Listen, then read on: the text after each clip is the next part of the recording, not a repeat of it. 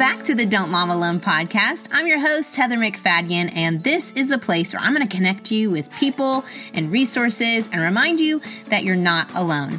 In this episode, number 222, it's the audio from our second day at the Don't Mom Alone live event that happened a few weeks ago, where Bruce and I sat down with Jim and Lynne Jackson of Connected Families. Here's a little clip from that conversation. I remember looking at Daniel, who could be pretty aggressive, and I remember thinking, you are the three-dimensional representation of my failure as a mother. I know, and I immediately went, wow, that was really dysfunctional. But it was in there, right? But, you know, how often do we kind of feel something like that when sibling conflict happens? And so I learned to set aside my baggage about that and to set aside my baggage about older brothers should never pick on little sisters that I had from my childhood, and to just go in empathetic about how hard this is for these little intense personalities. And then I could go in and just throw my arms around them or offer them a hug and go, this is so hard, you guys, isn't it? Wow, you both love this toy, don't you? And I could connect and empathize and communicate, I'm for both of you. So our first night of the event, we talked with Jim and Lynne about discipline and about the Connected Families framework, and we kind of referenced that in this episode. So if you don't know what we're talking about when we say words like foundation, go back and listen to last week's episode first, and then come to this one.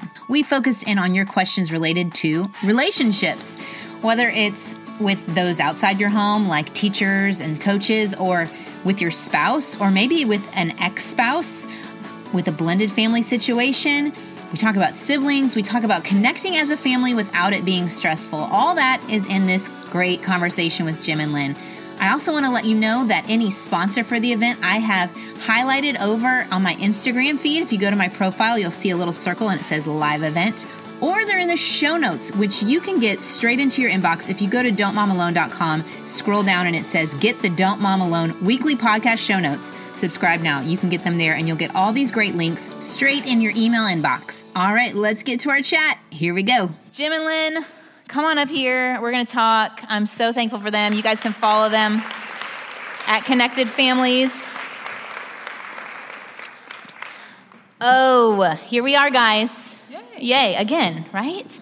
Yeah, and in our conversations last night, the questions reflected it, and then in our conversations last night, talking with lots of parents, moms and dads, but the theme of overwhelming, oh, so overwhelming, it came up all the time, and these questions reflect that. And we want to do the best we can in a short time to address some of these questions. So we're talking about relationships, and I think an important place where we're talking about the foundation gets disrupted is when we get feedback from people outside of our family about our kids, whether that's a teacher or a principal, or it could be a grandparent of the child, a mother-in-law. How do we handle feeling like you're not a good parent every time we're getting that negative feedback? That's a really good question. And that really calls us to go back to our foundation and recognize that Jesus chose people that were really messy, and they took lots of training and encouragement, and he didn't choose the shiny ones. And our kids have so much potential, and sometimes the more potential they have, the harder it is for them in those early years. And I personally have had those calls from the principal, like, come pick up your child because he just decked someone in kindergarten.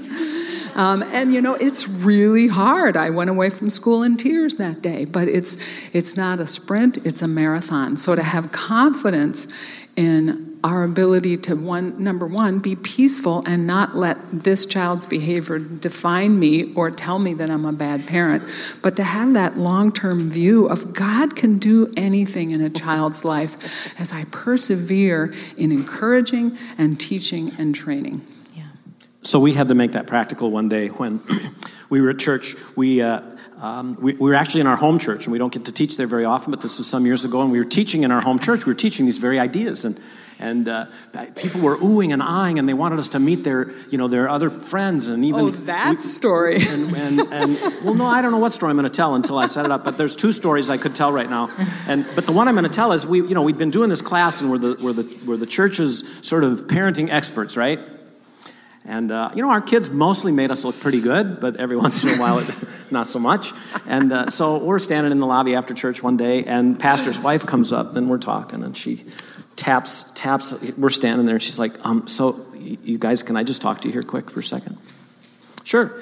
I just caught your son, Noah, downstairs, brand new church building, just huge, big, multi-million-dollar campaign. We just started in the church within months ago. I just caught him downstairs under the stairwell with my son. A younger boy. And he was younger than our son, Noah, who was probably about 7 or 8 at the time. They were lighting matches, starting fires in the church building. Now, my impulse was to blow a gasket, go get that kid in front of everybody, set him straight so they knew who was in charge here. And I realized, based on what I'd learned myself from years of trying to help parents, that would be about me and my embarrassment. And I would be parenting out of a sense of my need to show somebody something, as opposed to coming alongside my son and helping him figure this out. Took a deep breath, said a quick prayer. Lord, this isn't about me. It's about Noah. Thank you for letting us know. Is there anything we need to do now, or how would you like this to roll? She says, well, no. I mean, the janitor came and he kind of told them about all the dangers and all the things that could happen, and I don't think you need to do anything just now. And I realized she was right. He'd experienced the consequence, if you will, by the embarrassment himself of being caught and lectured by the church janitor. He didn't need me to do that, because if I went to him and lectured him, now all of a sudden his discomfort about what he'd done is about his discomfort with me. And so learning to make that distinction between where my value comes from and the fact that if my kids are misbehaving in a certain way for the umpteenth time after I've told them a million times not to do that, it still isn't about me. It's about a choice my child has made, and I have an opportunity here to shame them and to make them feel worse, which will likely lead to a repeat of all of this, or to step outside of all of that and come alongside them and ask, what's the opportunity here to teach, to guide, to help my child learn and grow in the values that matter the most? It's really helpful. How many times do I get upset about embarrassing children? It reminds me of a story that I wasn't even there. You were there. You came back one day. At the end of the day, I came home, and you told me you were at the Arboretum one day. And this is when our kids were little. And the kids were doing something bad, and you ran into somebody and said something very profound that I know stuck. Yeah, I think y'all have heard this story maybe, where she wanted to help me with my 2-year-old while I was feeding the newborn, and she asked if he had a snack, and she got a snack out. It was a mentor mom, and she handed it to him, and he turned away really mean, and she was British, and then I said, oh, I'm so sorry, he needs a nap, it's super overwhelming at the Arboretum. I'm making all the excuses, and she looks me dead in the eyes, and she says, why as mothers do we feel like we need to apologize for our children? If he wants to be a jerk, let him be a jerk. I was horrified. I think I started crying, so now I'm the mom who doesn't let my kid be a jerk. I'm just failing in all the things. But that was just the start. He just turned away from a British woman in disgust. From there, having 4 boys, it's constant embarrassment of what they're doing. Thank you, Mary Poppins, right? Yeah. Parent-child dedications make me sweat when they're all in front of everyone, and that's like one's army crawling off the end of the stage. It's awesome. Mm-hmm. So that is really helpful to think about, what am I believing about myself in this situation? Is the consequence already happened? Do I need to step in? I think all of those questions are really helpful. I want to just throw in one little perspective, too, because this shaming often can come from older relatives. And just so y'all know... You're doing it. Did I do it? Welcome to Texas. I should maybe stay here for a while. You should stay here for a while. It's your new thing, y'all. It's my new thing. That children today are not the same as children a generation ago. And so the little ones that your parents raised are very different than the little ones you are raising. How do we communicate that to them? Because we can say that. Right. But they'd be like, well, they there's won't a think statistic that helps. We have a statistic. Okay, y'all write it down. Statistic. There's a standardized test. Doesn't really matter what it is. It's called the MMPI, but it measures mental health and the incidence of anxiety and depression in children and teens, or in teens and young adults now, is 5 to 8 times greater than it was 50 years ago. So there's a dramatic increase in anxiety and depression and stress among children. And so for us to realize, I mean, we don't know what that's all about. Could be vaccinations, could be electromagnetic frequencies, could be toxins, could be screens, could be a whole plethora of things. But you guys have some real challenges in the young children you're raising, and you have to have grace for yourself, or it's just going to be really tough. Yeah. So. Yeah. That's good. All right. What if something happens with our kids and maybe our spouse and ourselves don't see eye to eye on how to handle it? That never happens. What if someone listens to the podcast and is getting really inspired, but there's nothing God-centered dad or don't dad alone for them, and so they're growing in wisdom and knowledge and perspective, but their spouse isn't? How do we? No, I'm just kidding. But truly, I get that message a lot. I'm getting inspired. I'm getting techniques. How do I help my spouse? And there's conflict that's happening. Right. We hear this all the time everywhere Lots of we times. go. I mean, how many of you married somebody just like you? No takers. No takers. Okay. Lynne and I actually are very much alike, as you can tell. An INTJ and an EST. ENFP, ISTJ. Yes. If you're So familiar the with the Myers-Briggs. absolute opposites. We're absolute opposites. Yeah. And he says it's like Italy married Japan. Italy married Japan. Italy married Japan. Yeah. Lynne had everything, organized and structured, and I would come home from work and blow it all out of the water by my randomness. And we struggled with consequences early on. The kids would, they'd figure out like where's dad soft, where's mom soft, and they know who to ask first. Or if they ask dad first and I say no, but they know they can go to mom and she'll say yes, then they'll go to mom and get mom to say yes, and then we'll fight in front of them about why you said yes and I said no and what's wrong with you and what's wrong with you. And pretty soon the kids are off doing their thing without even anything going on because we're having a fight over here. Yeah. Right? Mission accomplished. And that was a frequent dynamic in our home until we figured out that it's okay to honor each other's differences. And until we figured out, the principles on this framework, like Lynne and I both wanted to build strong foundations for ourselves and communicate the message to our kids, you're safe with me. We both wanted to connect with them and make sure they knew they were loved no matter what. We both wanted to coach them and help them learn to grow in their calling and their capacities to do God's work. We both wanted to correct them in love and help them remember that they were responsible. At the principle level, we agreed. At the methodological level, we were very different. But once we realized, hey, we can agree on that, on this framework, all of a sudden we were freed to parent our way. And then when the kids would pit us against each other, we learned to say, oh, so I said yes, but mom said no? Well, it sounds like you got to deal with mom then. Well, but you said I could. Yeah, well, I believe that your mom and I are both trying to do the same thing. We're just trying to do it in a different way, and I'm going to support her no. And that's actually really important for me. And we'll have conversations about that, and maybe next time it could go differently. But for now, if she said no, you got to deal with your mom on her no. And I'm not going to dispute that. Mm-hmm. So I think there's also another question. What you're saying is, what about if you have a more gentle approach, which is kind of the question that we frequently get will be a wife that wants to parent with more gentleness and grace, and a husband that wants to be more firm. Yeah. And to just even recognize there's good gifts in both of them. And sometimes the husband that wants to come in really strong and put their foot down, it's like they've got a sense inside of, I need to protect my family. I even had a dad in coaching once say, if I don't send my kids out life ready, I mean, the world's a tough place. If I don't send them out life ready, I've failed. So there's often good motivation that dads have to be really strong.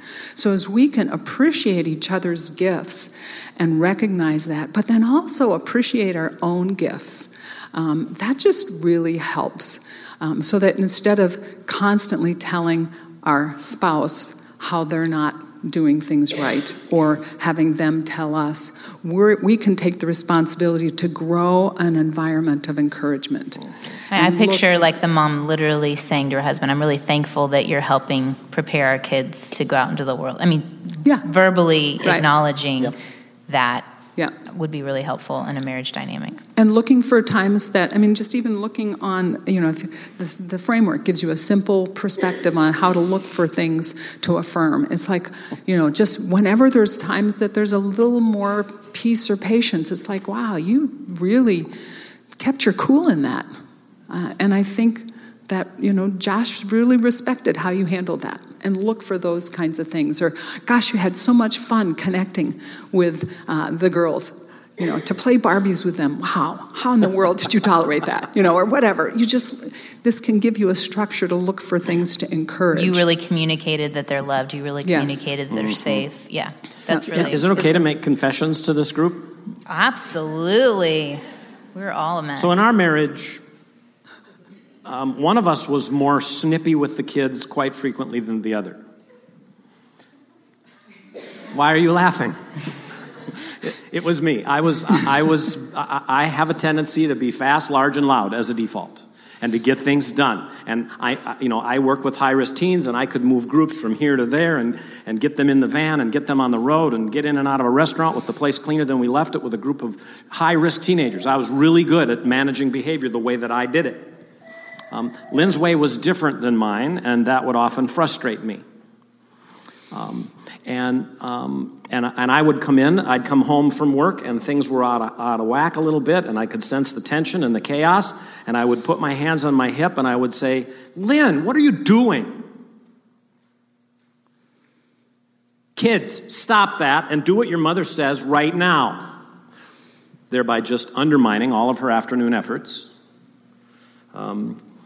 Which she could easily have said, now there you did it again. You undermined all my efforts all afternoon, which she did not say most of the time. You want to confess anything here? Sometimes. No. So what Lynne learned to do that was so helpful for me was looking back at this framework. Instead of making an indictment or convicting me without a trial about something I had done wrong, she would wait until the dust had settled, or even in the middle of this, and she would say, Jim, what are you hoping the kids will learn right now? What are you hoping they'll get from you right now? What are you hoping they're going to get from us right now?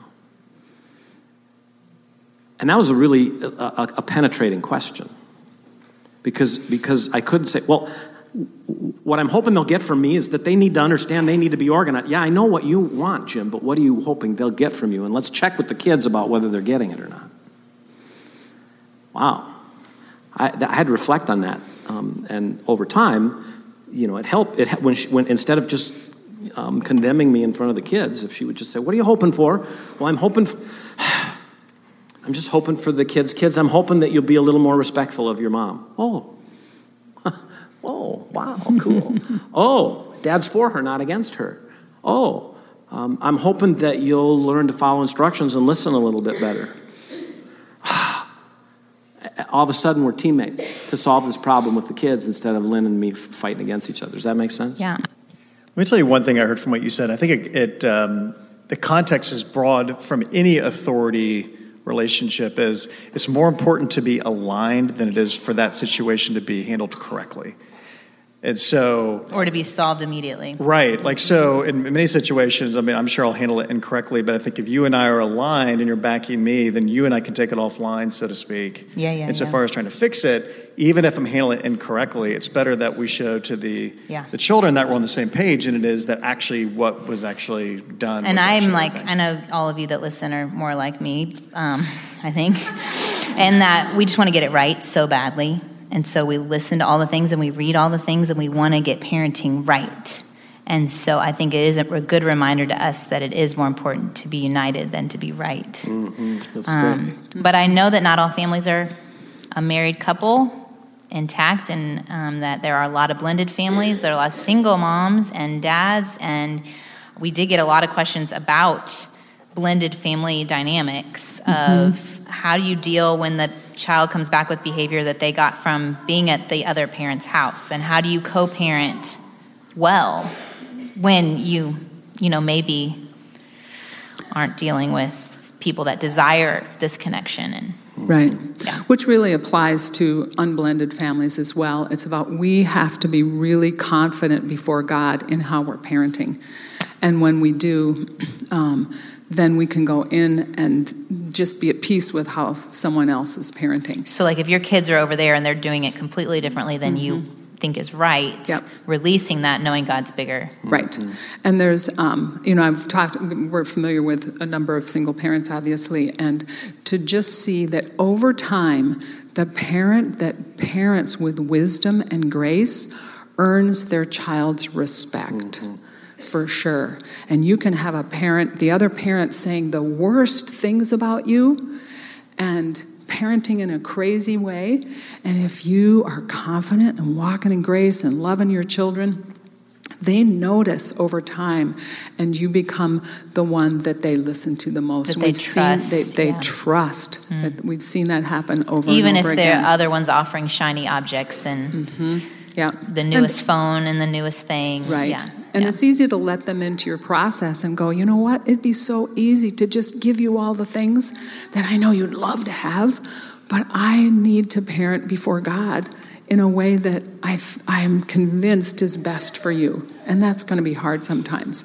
So a key piece of how we've watched parents do this is to really have empathy for how hard it is for kids to either, if it's a blended family, shift back and forth between these two houses. Had a young dad a couple of months ago come up to me and say, just realizing how important it was for me to empathize with my son about how tough this regular shift is, changed the whole dynamics for us. And when I really stepped into this is really stressful for him and understood him, it's like the tension dropped. So to connect, and just when they come back, I thought I have my little notes. You know that I would be the type that would write lots of notes. But I thought about just the question, as a child comes back, what do you need to feel connected to me again? And what do you want to tell me about how you're feeling and how your time went? Not like, how did it go at your dad's, but what do you want to tell me about how you're feeling and how your time went? And just to be available and to help them transition back and, that's just super I think that's helpful. really helpful. Okay, so let's move into sibling rivalry, shall we? Raise your hands if you have siblings under your care. And do they rival? Anyone? I remember when mine were really cute and little, I thought, sibling rivalry? That's dumb. They love each other. They're so cute. They want to play with each other all the time. Ha! Ha ha! That did not last forever. No, we are rivalry people. For sure. We had it this morning. I thought, well, that's interesting. Then I'm going to go have a podcast episode and we're going to talk about that. I see that. I'm rare. And we have gone through your course on sibling rivalry, and I know I replayed it on the podcast this summer as a bonus little episode. So y'all, if you need a whole course on this and you want to go deeper, these are your people. And I love what you do, that you're not just giving us something that will shut it down. You're equipping the kids to be the reconcilers, because conflict isn't just happening for children at this stage. Conflict happens at work. Conflict happens with friends. And the world would tell you just cut those people out of your life. Like, you don't need those people. But when you're siblings, they do it. People do it as adults. They cut siblings out of their life. But a lot of questions were about how do you foster a respectful sibling relationship, long-term sibling relationship? How do you help our kids see the differences in each other and appreciate each other? So one of the things that we launched the course with is to invite parents to fill in the blank. Conflict is blank. And when we do that in live workshops, 90% of the parents in the room say something to the effect of, conflict is bad. Conflict is a problem. Conflict is something that we need to diminish around here. And the truth of the matter is, as fallen human beings who have our own selfish orientation towards things, when we encounter anybody whose orientation and belief and opinion is different than ours, we tend to think we're right and they're wrong. And you don't have to look very far on your Facebook feeds to see evidence of this these days. But what we invite parents to consider is that that's not necessarily true. Conflict is an opportunity. It's an opportunity to help our kids learn really the greatest gift of all, which is to reconcile, to be restored in relationship. And at the end of the day, the most important relationship for us to restore and see be restored is the relationship with God through Christ. We are reconciled to God through Christ, and as a model of that, we're going to help you kids figure out how to understand how to reconcile your relationships. Mm-hmm. So if we even really think through the framework on this, because it's super helpful, that process gets derailed unless we really look at our foundation. Like Jim said, what am I believing about conflict? And to really see this as an opportunity and to set aside judgments is really critical. So I can remember one time, I'm pretty sure it was after a sibling conflict, because that was the thing that would get to me the most. I remember looking at Daniel, who could be pretty aggressive, and I remember thinking, you are the three-dimensional representation of my failure as a mother. I know, and I immediately went, wow, that was really dysfunctional. But it was in there, right? But, how often do we kind of feel something like that when sibling conflict happens? Mm-hmm. And so I learned to set aside my baggage about that and to set aside my baggage about older brothers should never pick on little sisters that I had from my childhood, and to just go in empathetic about how hard this is for these little intense personalities. And then I could go in and just throw my arms around him or offer him a hug and go, this is so hard, you guys, isn't it? Wow, you both love this toy, don't you? And I could connect and empathize and communicate, I'm for both of you. Because usually in sibling conflicts, there's a stronger child, maybe an older child, and a more timid child. And what do? We become mama bear for the timid child, which feeds the older child's beliefs that you like her better. And then that builds resentment and the whole thing snowballs. So to go in with strong messages of, I am for both of you. And a belief that we had, and we talk about this in the course, that really kept us going was we wanted for our kids. We wanted for our kids the kind of relationship that Jesus bought for them at the cross. Which means we can't go in with our finger pointed and be the judge and the arbiter of who's the bad one and who's the perpetrator, who's the victim, and how do we protect the victim and punish the perpetrator, which is the classic default that parents take. It's like, so then we take the instigator and we put them in their room and tell them not to come out until they can say they're sorry, which ultimately sort of teaches our kids to say something that's not true in order to get on with life. Mm-hmm. To lie to get out of trouble. Which we don't want to do, but that's the default. And so we have an opportunity to support the victim in saying his or her piece, to get some understanding role in here. And in the context of the course, we teach this process where number one, foundationally, we need to settle down. We need to calm down ourselves. We need to let go of our baggage. For me, it was opposite of Lynne. Lynne kind of always had it out for the boys because of her brothers, and I was the oldest of two sisters who were always whining to get their way. And so when Bethany did her thing, I was like, she just needs to toughen up. And, then Lynn and I would be in that dynamic I described earlier, and we'd have to say, well, we figured that out and realized we're for all of these kids in this. And so calm down, and then develop some understanding. Help our kids to understand each other, feel heard, feel listened to. And then, it's just like the steps across the stream into reconciliation meadow, if you want to. We start on Crazy Mountain, we calm down, we understand each other, and parents lead the way here. So we've got to do the calming first, we've got to do the understanding first, then we do the problem solving. And instead of just being the arbiter, even with our 4 and 5 year old kids, they're old enough to start saying, well, I think I need to do this and I think I need to do that. And here's what I could do to make things right. Here's what I could do to reconcile. Here's how we can solve this.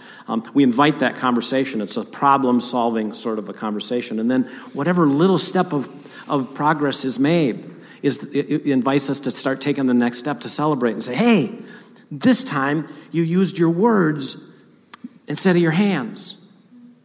Or this time you had an idea about problem solving and last time you didn't. And this time you guys lasted 10 seconds instead of just 5. Whatever it might be. If you end with celebration instead of indictment, it reinforces future success. Mm-hmm.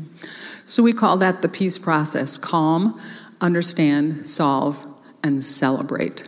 And the celebrate piece is possibly the most important of all because that brings grace and forgiveness and encouragement into the process.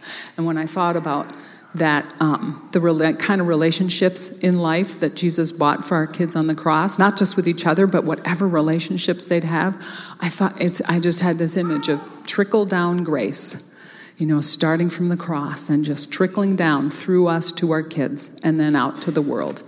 And our kids started in some pretty rough places because Daniel was getting bullied a lot outside the home, so he brought those social skills home to his sister. Our kids all have grown to become just profound dispensers of grace in life to others. So I know some moms are thinking it sounds awesome, and dads maybe, of this peace process. And I've used it like if we've had a major moment of conflict, but some days it feels like conflict's happening every 5 seconds. Like that happens and that happens and that happens and that happens. And like I can't go through all the steps for each one and it feels overwhelming. I just want them to stop it. So there's research about this, Heather. Okay, good. Studying of sibling relationships. And they started with kids who were ages 3 to 5 who were siblings, and they would put the 3 and the 5-year-old sibling in a room with the two-way mirrors and some toys that belonged to each of them. And they just paid attention to what happened. And every 9 minutes, on average, those two kids started a new fight, a new conflict about something they hadn't thought about before. That was the average. And then they studied these siblings over time. And what was interesting is that the siblings who ended up carrying on better in life as they aged were not the siblings who didn't fight, who just went to their corners and stayed away from each other. It was the siblings who just kept going at it. And so it's normal and natural for this conflict to happen. And the question is, when do we need to engage and at what level? Because if we have to engage in every single one of these, that's all we're going to do all day long. Because every 9 minutes, our kids are going to start a new fight. Or less. Yeah. And we'll exhaust all of us. Yeah. Well, you have a theory on this. You've noticed. Bruce has got a theory. Well, you've observed families about peace and relationships. You talked to that. Oh, well, I mean, I think, and so I grew up, I had 3 sisters. And I think one thing I learned is if there's not conflict, there's not relationship. Yeah, right. Mm-hmm. Yeah.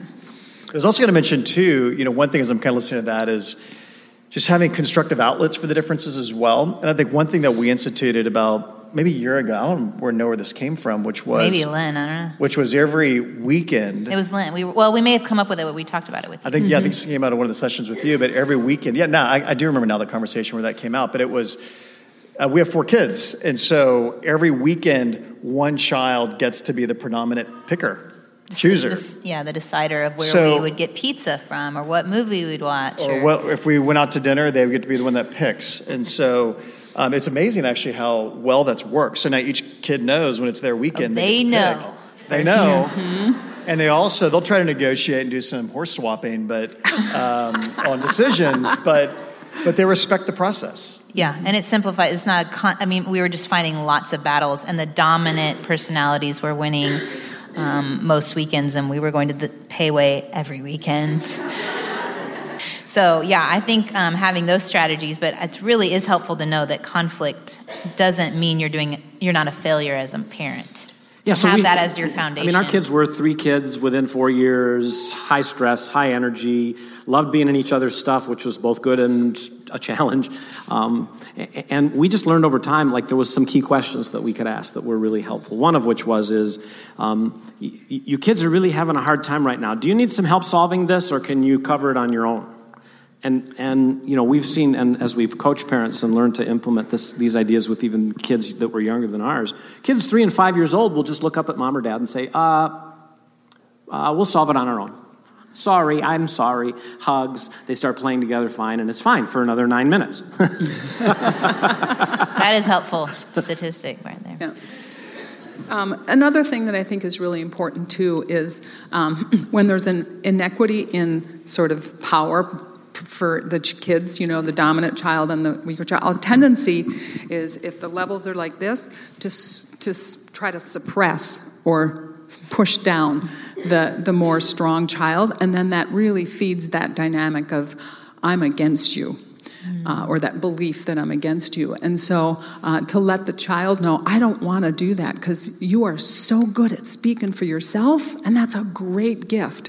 So I'm going to support your little sister so she's sort of up on the same level and you guys can really work it out together. And then you just give that other child the least amount of help they need in order to be successful in expressing what they feel to the other child. So Bethany was 1.5 years when we started this, and I got out of the mode of just rushing in, grabbing Daniel and going, this is not okay. And I started working on I can visualize it in my own life. It's fine. Yeah. Mm-hmm. You're not alone in that, Lynne. And I'd just pick her up, and she'd be crying, and I said, well, let's go talk to Daniel. I can't. Oh, yeah. Or maybe it was, let's go talk to Daddy. We did this when I got snippy. When he got snippy. This was really helpful with Jim, too. Just to support her, make her feel protected, and then ask her the questions that she needs. So what are you feeling? And then she'd look at me and go, I'm so sad. Or maybe she'd go, I don't know. And then I go, what, are you sad or mad? I'm sad. Oh, well, you need to tell Dad, or you need to tell Daniel that. I'm sad. Oh, awesome. High five. Daniel, did you hear that? What'd she say? She said she's sad. Good. You were listening. Awesome. Okay, let's keep going. You guys are doing great. And it's just filled with encouragement for both of them. And that was what began to change the momentum, when both of them felt encouraged and successful, and that we were on their side. That's good. That's good.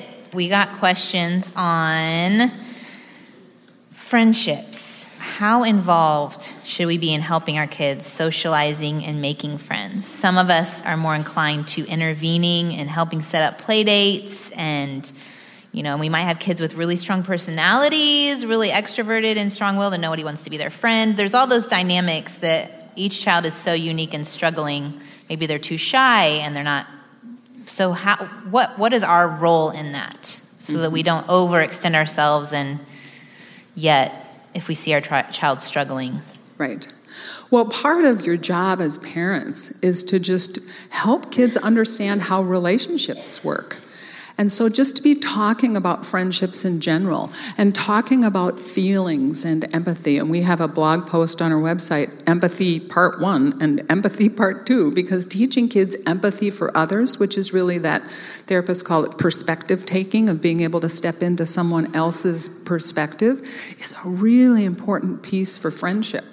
And so to be working on that as a family, not pointing your finger at the one that's insecure or overbearing, but just learning about it and talking about friendship in general, equips your kids to feel more successful. What was the series of books that you recommended for us? It's like a sensory OT series. There's if you go to socialthinking.com, it's a great resource for kids because it's not about learning social skills. Hello, Heather, nice to meet you. But it's about thinking socially, thinking about taking people's perspective. And there's a fun book called You Are a Social Detective. And that actually came out when our kids were in high school. And a couple of us, namely mother and oldest son, sometimes didn't read social cues as well as others in the family. So we read through the book together, and we laughed, and we talked about it. And Daniel and I will still joke about being social detectives. Some of us are naturally gifted at reading the cues and being aware of our impact on others. It's called EQ. And others need to be taught. Like, are they looking at you? Do they look interested? What's their space bubble? Are you doing what's expected? That was an important question for one of my kids. Are you doing the unexpected thing? And can you see their reactions when you do the unexpected thing? Right. I think just making them aware of some of these social things that aren't as innate in them. But in that, keeping a focus on times when they make someone feel comfortable and they make someone feel encouraged, or they reach out to someone, and putting your primary energy into noticing when they are a social detective versus reminding them when they're not. Yeah. What went well? That's Yeah. what question you told us to focus on. Yeah. What went well? What went well? What did you feel good about in that play date? Yeah. Is there Yeah. anything you want to do differently next time? Yeah. Or what did you feel good about? Yeah. Okay. I was just going to add a little bit about maybe a little different angle on the question, and we hear this from parents often, which is, what if I don't like the friends my kids are starting to hang out with? And when Daniel, our oldest, was late elementary school, I think, he started to hang out with a group of young men that I wouldn't choose for him. That's for sure.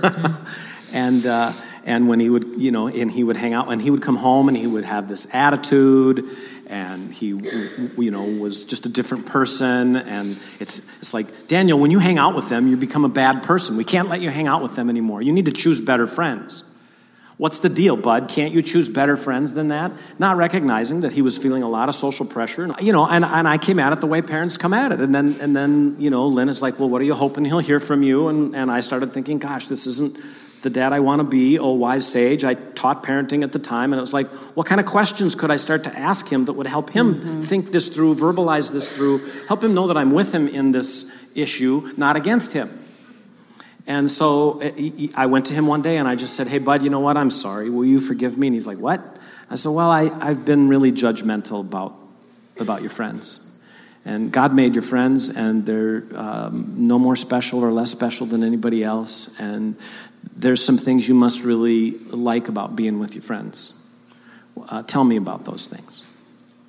And he said, well, I like their video games, and when things are going cool, then it's all cool. And, he kind of, as he talked, I don't remember even the specifics, but he kind of let me realize that he didn't see it all glowing either. Like, yeah, most of the time they're pretty cool. Oh, well, what about those times when they're not mostly cool? How do you get through that? Well, there's one time, the video game flashes these pictures that are bad, and they start swearing and acting really cool, and when their moms talk to them, they get really sassy with them, and I don't like that so much. Wow. That's really grown up for somebody your age to be aware of that. What do you want to do about that, buddy? I don't know. And sometimes our kids give us cues that they need a little help with an idea, and we just give it. Well, why don't you? But I learned that that's not as helpful as saying, well, would you like to hear an idea or two from me? And he's like, sure. Well, how about you pick the day a week that it's most likely to go as good as you'd like it to go, and that's the day that it's good for you to go over to those guys' house. And on the other day, you can invite them here if you want, and I'll hang out with them. And we had one of the friends come over and play football with his dad in the yard, and it became immediately clear why this young man struggled. And then we were able to build a bridge to that family, and years later, that young man who had sort of offended my son has reconnected with him and apologized for stealing money from him when they were in 6th grade or something, because of a presence of grace that started to move into that relationship. So he slowly changed friend groups over time, because he wanted to, not because we made him, based on that approach. I think those are good questions to ask so that we aren't just coming in and Yep. we're staying connected even in a very hard situation. Yep. And your name is Connected Families, so I think we should talk about connecting as a family. Because oftentimes, how many of you have kids under the age of 5? See? Y'all. How many of you don't? I'm telling you. Kids under the age of 5 connecting as a family. Is anyone sweating it? That's stressful. It's very stressful. You are constantly together anyway, and it's not always positive, and you're pouring out, and it makes you crazy. But we got people that asked, how do we connect as a family without it being stressful and exhausting? Mm-hmm. A lot of times parents think that connecting with my child means I have to get on the floor for a half an hour and play Barbies or Legos. And you really don't like that. You can't stand Barbies or Legos, so the whole time your nonverbals are, this is really fun. And then you sweat it, and then when you leave, your child sort of just didn't really work for them, so they're still sort of a hungry for connection, and then they have a meltdown, and you're feeling like, I just played Barbies for half an hour, and you're melting down, you're so ungrateful. So I guess there's a little I don't know, I kind of liked Barbies. I thought Barbies was fine. Well, I think they think that either there's like really these playing on the floor, which our grandparents didn't do, first of all, and our parents probably didn't. It's our generation that believes that that's a requirement. But there's also this idea that Instagram and Facebook tell us that we all need to go do something amazing together, like go to the Hot Air Balloon Festival and enjoy it, or we all need to go to the Arboretum and have a fabulous time and get the perfect picture with the pumpkin. And so there's like a pressure to not only do the thing that's outside and stressful for everyone, but also be happy doing it and enjoy it and be perfectly matched or something. So, one of the things that really helped me as a mom of young kids was to realize a lot of times my kids don't need me to be on the floor playing for a half an hour. I wasn't good at that, but I could come in and out of their lives and just deliver, and Jim was the master at this, just fun little bursts of connective energy. And I realized the power of this, and you may have heard me tell this story because it's one of my favorites, but there was a day when Daniel was picking on Bethany and I was picking on Daniel to get him to stop picking on Bethany, and we just kind of kept going like that all day. And I got to the end, and because of this little framework, I thought, duh. I just corrected this child all day long and didn't connect with him. So I found him and got down and just looked in his eyes. And he looks at me and goes, "What you doing?" I said, "I just like looking at you." And he goes, "Oh." And I left. It was a whole 15 seconds of my time. And by the time I got the kids tucked in bed at night, I went, what happened to Daniel? It was like he treated Bethany like a princess all night. And I realized I had downloaded 15 seconds of the message, "I delight in you." And that just overflowed to his sister. So that was sort of the start of just this concept of quick connects, where you do something fun, something silly, a quick hug, a little mini play wrestle, tousle the top of their hair. One mom I was coaching said she was a little embarrassed when I asked her what she did, and she goes, "I smell their heads." But it was like her way of just saying, "I love the essence of who you are." And Jim was great. I'll tell this because I'm just so proud of you, but he would do like, you're the one that I love, or, just, "I feel so strongly about you," or what was with the Daniel, you do the hit your chest and then pump your fists together. Still to this day with my 30-year-old, when we've had an argument, he and I don't agree politically. Which is a really hard thing these days. Imagine that. And we talk and we listen and we work hard to understand each other's perspective, and I work hard to not just, and he's way smarter than me, so it's not like his logic is flawed. I can't but at the end it's just like, you know what, buddy, I'm so glad that you're passionate, that you think things through, that underneath all of sort of the ideological stuff, you have a heart of grace for people. And you want that to be expressed. And it's just such a pleasure to be your dad. And we do the thing. And he's 30. And yeah, it's like this and dunk. And it's just like you do with a 5-year-old. And it still takes and it still works. I used to, your Zephaniah 3:17 thing. I used to go into the kids on periodic mornings, and I would sing and dance over them with shouts of joy, which you can jumping up and down. Picture this body doing that. The kids would just sort of look up at me on Saturday mornings as they're waking up, and it's like, okay, Dad, we get it. But it's just, I love you. I think you're awesome because God made you with a purpose, and it's so glad to be a steward of your life, and I love you. And Dad, I get it. Go away. But they loved it, of course. They did love it, and they still tell people about it. So that's one thing, is just these little quick connects. But the other thing that we did a lot of with our kids is we recognize connection oftentimes, the vacations and the experiences where you go and you're just trying to have, some Facebook-worthy post or an Instagram picture with your family, we just decided, let's, instead of just going and serving ourselves by these experiences and trying to make it fun and connective, let's go serve other people. It started out simple by visiting nursing homes and what are you good at and what are you good at and what are you good at and how might you use that to be a blessing to the people at the nursing home today and or the neighbors that are struggling or just little sort of opportunities to work together as a family in a connected way to serve others. Our kids probably learned as much and grew as much and loved being together as much in those settings. And when that morphed into full week-long mission trips with families that we would lead and take families on to different places, we'd have parents of teens come and say, we're really intrigued by this idea, but we're scared to death because of how our kids treat each other. Yeah. And we're worried about what's going to happen. And I would just say, listen, I understand, because I'm afraid of that a little bit with my own kids too. But here's the thing.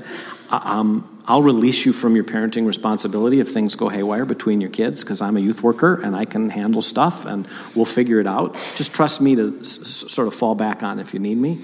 And they agree to go. And this is kids with diagnoses, the ODDs and the ADDs and, the different things. And kind of like across the board, right? Like without exception, these families would say, that was the best vacation we've ever had together. In terms of our family being on the same page and enjoying each other. And at night, we would do the vacation-y things. We would dance and we would celebrate and we would have contests and we would do fun things like we were on a cruise ship only in the middle of an Indian reservation somewhere. And it was awesome. But it was families using the blessings. It's like we're conduits of God's blessing to the world, so let's make our connective activities be a reflection of that. Mm-hmm. You can speak to that. That was your upbringing, basically. Mission trips? Yeah. I think it's not about every moment being perfect at all. I mean, I think a lot of it's just about being together. And so my father's a general surgeon, and so we would grow up and we would spend anywhere from 2 weeks to 2 months or even more than that sometimes, going different places around the world. And and actually our parents also, probably for tax deductibility reasons, required us to work while we were there. They allowed us to perhaps expense it. Yeah. But I think we're past the statute of limitations if the IRS is listening. But but we would. But we would have to go. We work somewhere, like in a hospital, using your gifts, whatever you were gifted in. Yeah, we would. But there was always rooms for conflict because we were tired, and anybody who travels, food and water, basic things aren't always available like they are when you're in the United States. But I just feel like watching your family and the sibling relationships, there's a lot of shared experience and just connection because your parents opened you up to a lot of different opportunities to serve. But I think that's also getting back to the point about where there's conflict, there's relationship. I mean, we did have, when you're spending that much time together, there was conflict, but I think because of that, I think there was tightness, closeness. And some of the best gift that we can give our kids is to just be peaceful in that. So, when I would watch Jim have a conflict, over time, it was like I just really learned to trust. He's going to resolve this. And I kept encouraging him in that. But the serving thing, when kids really get that message, I am called and capable of doing the good works that God has prepared in advance for me to do, that's really a huge protective factor. And research shows this. It's a huge protective factor against at-risk behaviors. And so it's something to start from the little bitty ages. So some of you might be thinking, mission trip, we can barely just get to church. So if you could say a word about if there's a child that they're trying to connect with and they seem a bit cold, or you're not really drawn to connecting, how do you help if one, either the child or yourself, you're not really interested in connecting? Mm-hmm. That's a hard question, and I certainly felt more insecure about that because, Jim's the youth worker. He's like Pied Piper and, the fun meister, and I'm the taskmaster. And, so I entered that realm with a lot of insecurities. But it was like the question that he asked last night, the 0 to 10, there is absolutely no connection at all. And 10 it's a little hard, but, That's true. Yeah, there's good connection. If you guys want answers to that, we did talk about that last night. Yeah. And where are you at? And what is between 0 and that number? And how can you enter into that with confidence of, this is how I connect with my child. Like there's got to be somewhere you're connecting. Just continue to do that. The other thing because I struggled with connecting with Daniel and felt guilty about how I felt about him compared to the other kids for a while, but we really sort of almost entered into this covenant together of it is important for both of us to work on the connection in our relationship. And we owned that together. And I think that's... Would you communicate to him that? Yeah, we talked about it. Like at what age? Because again, they're little. Probably late elementary school. Okay, so more like 10, 11, 12. Yeah, right. But as he was going into the teenage years, we kept that up. And we had this little competition of the last one on a phone call to say, if I finished and then I said, I love you more, and I'd hang up, then I kind of won.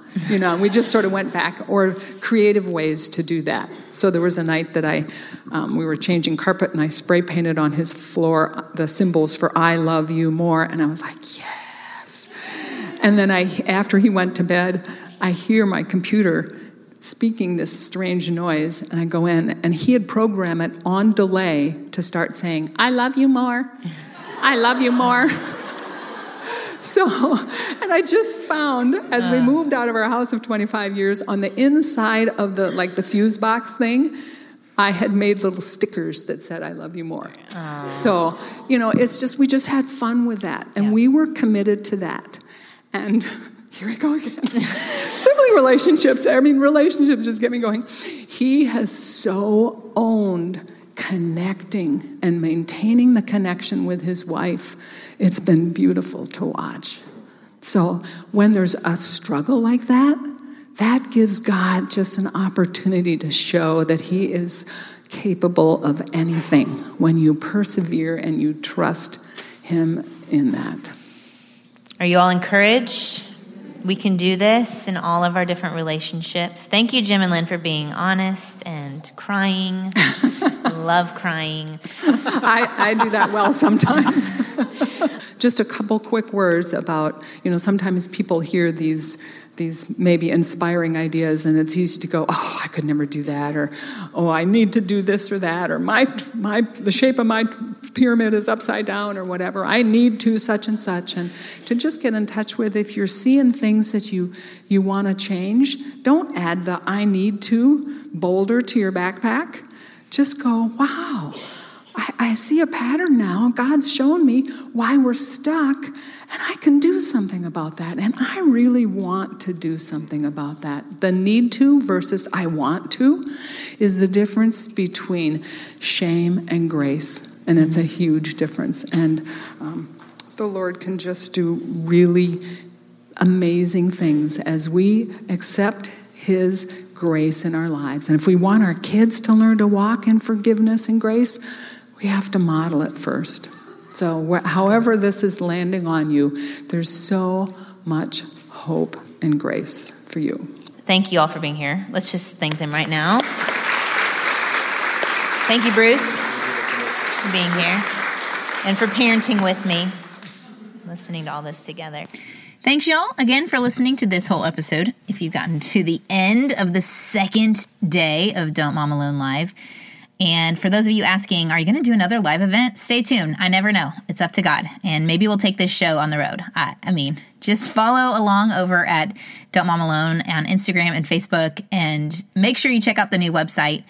From this episode, I'm hoping for myself to take the lots of strong connective energy when I see conflict happening with my kids.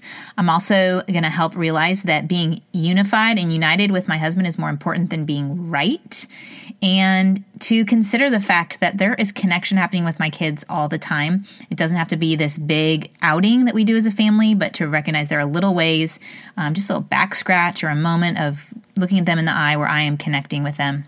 Also, I know Jim and Lynne mentioned mission trips, and we talked about Bruce's family going on those. If you have little kids and you're looking for another way to think about service as a family, this past weekend, one of my sons and I helped Compassion International pass out sponsorship packets at an event. And that's something you can do if your kids are over 10. But if they're under 10 and you want to get involved with Compassion International, I was thinking sponsoring a child is a great way to do that. You get matched up. You can pick a kid that is the same age as your child. And if you have multiple children, you can obviously sponsor more than one child. And then they can write to them. They can draw them pictures. They can send them notes. You send them a picture of your family. One of my sons, we got a note back from our sponsored child, Putra, and he had drawn a picture. And my son, the same age, was inspired and drew a blue jay and sent it back to him. And it's just this fun way to build a relationship with someone across the globe, wherever you choose to sponsor. Go check them out over at Compassionate International. Also, when we finished this conversation, all of the live attendees were sitting around tables and they had discussion questions that they talked about and let the information they just heard kind of go a little deeper and apply it to their life. If you are looking for that kind of depth, I want to encourage you to check out over at don'tmomalone.com/join a couple different options. One option is our podcast clubs where you would gather some friends together. It could be just one other friend, and it could be that your kids play at the park and you talk about the podcast. It does not have to be this huge thing. Some churches use the curriculum, and some just mom friends hang out and talk about the podcast. But if you're curious, go to don'tmomalone.com/join and look at the DMA Podcast Club options. We have a Facebook group where we chat about different things. And then there's the new Not Alone community, which is changing and evolving all the time. I'm actually working on a few things to make that community even better, but you can go over there, and if you're looking for a way to connect further with me and with content, I've kind of curated content to make it more helpful to you rather than this long list of podcast episodes. I'm going to work towards making it really helpful to you to see the transformation you're looking for in your life as a mom. All right, thanks y'all for listening. Thanks for hanging in here on another long episode. Next week, I'll be back with Candace, Cam, and Murray, which I'm excited to share with you. And then Sandy Patty's coming on and some other great interviews. So it's a fun fall for me in launching this new site and bringing some amazing guests on the show. All right, don't forget to share the episode with one friend. Be that Not Alone ambassador. You guys did such a great job on social media this week in doing that. I appreciate you. Adios. I hope you enjoyed this episode of the Don't Mom Alone podcast. If you're wanting to connect with more people and more resources to help remind you that you're not alone, head over to don'tmomalone.com. That's also where you'll find the show notes with any links mentioned by our guests. Most importantly, I want you to know the good news, the great news that you're not alone because God has promised to always be with you. With faith in Jesus Christ, the one who died for you and rose again, He said when He left, He was going to leave a helper, a comforter to be with us. God in us. Moms, that is superpower. So while you're washing dishes at your kitchen sink, while you're driving to and from work, while you're feeding that baby late into the night, while you're cleaning sticky floors, God promises to be just as present and with you as when you're worshiping in a church pew. As it says in Zephaniah 3:17, the Lord your God is with you. He is mighty to save. He takes great delight in you. He will quiet you with His love, and He will rejoice over you with singing. Now that's good news. Have a great day.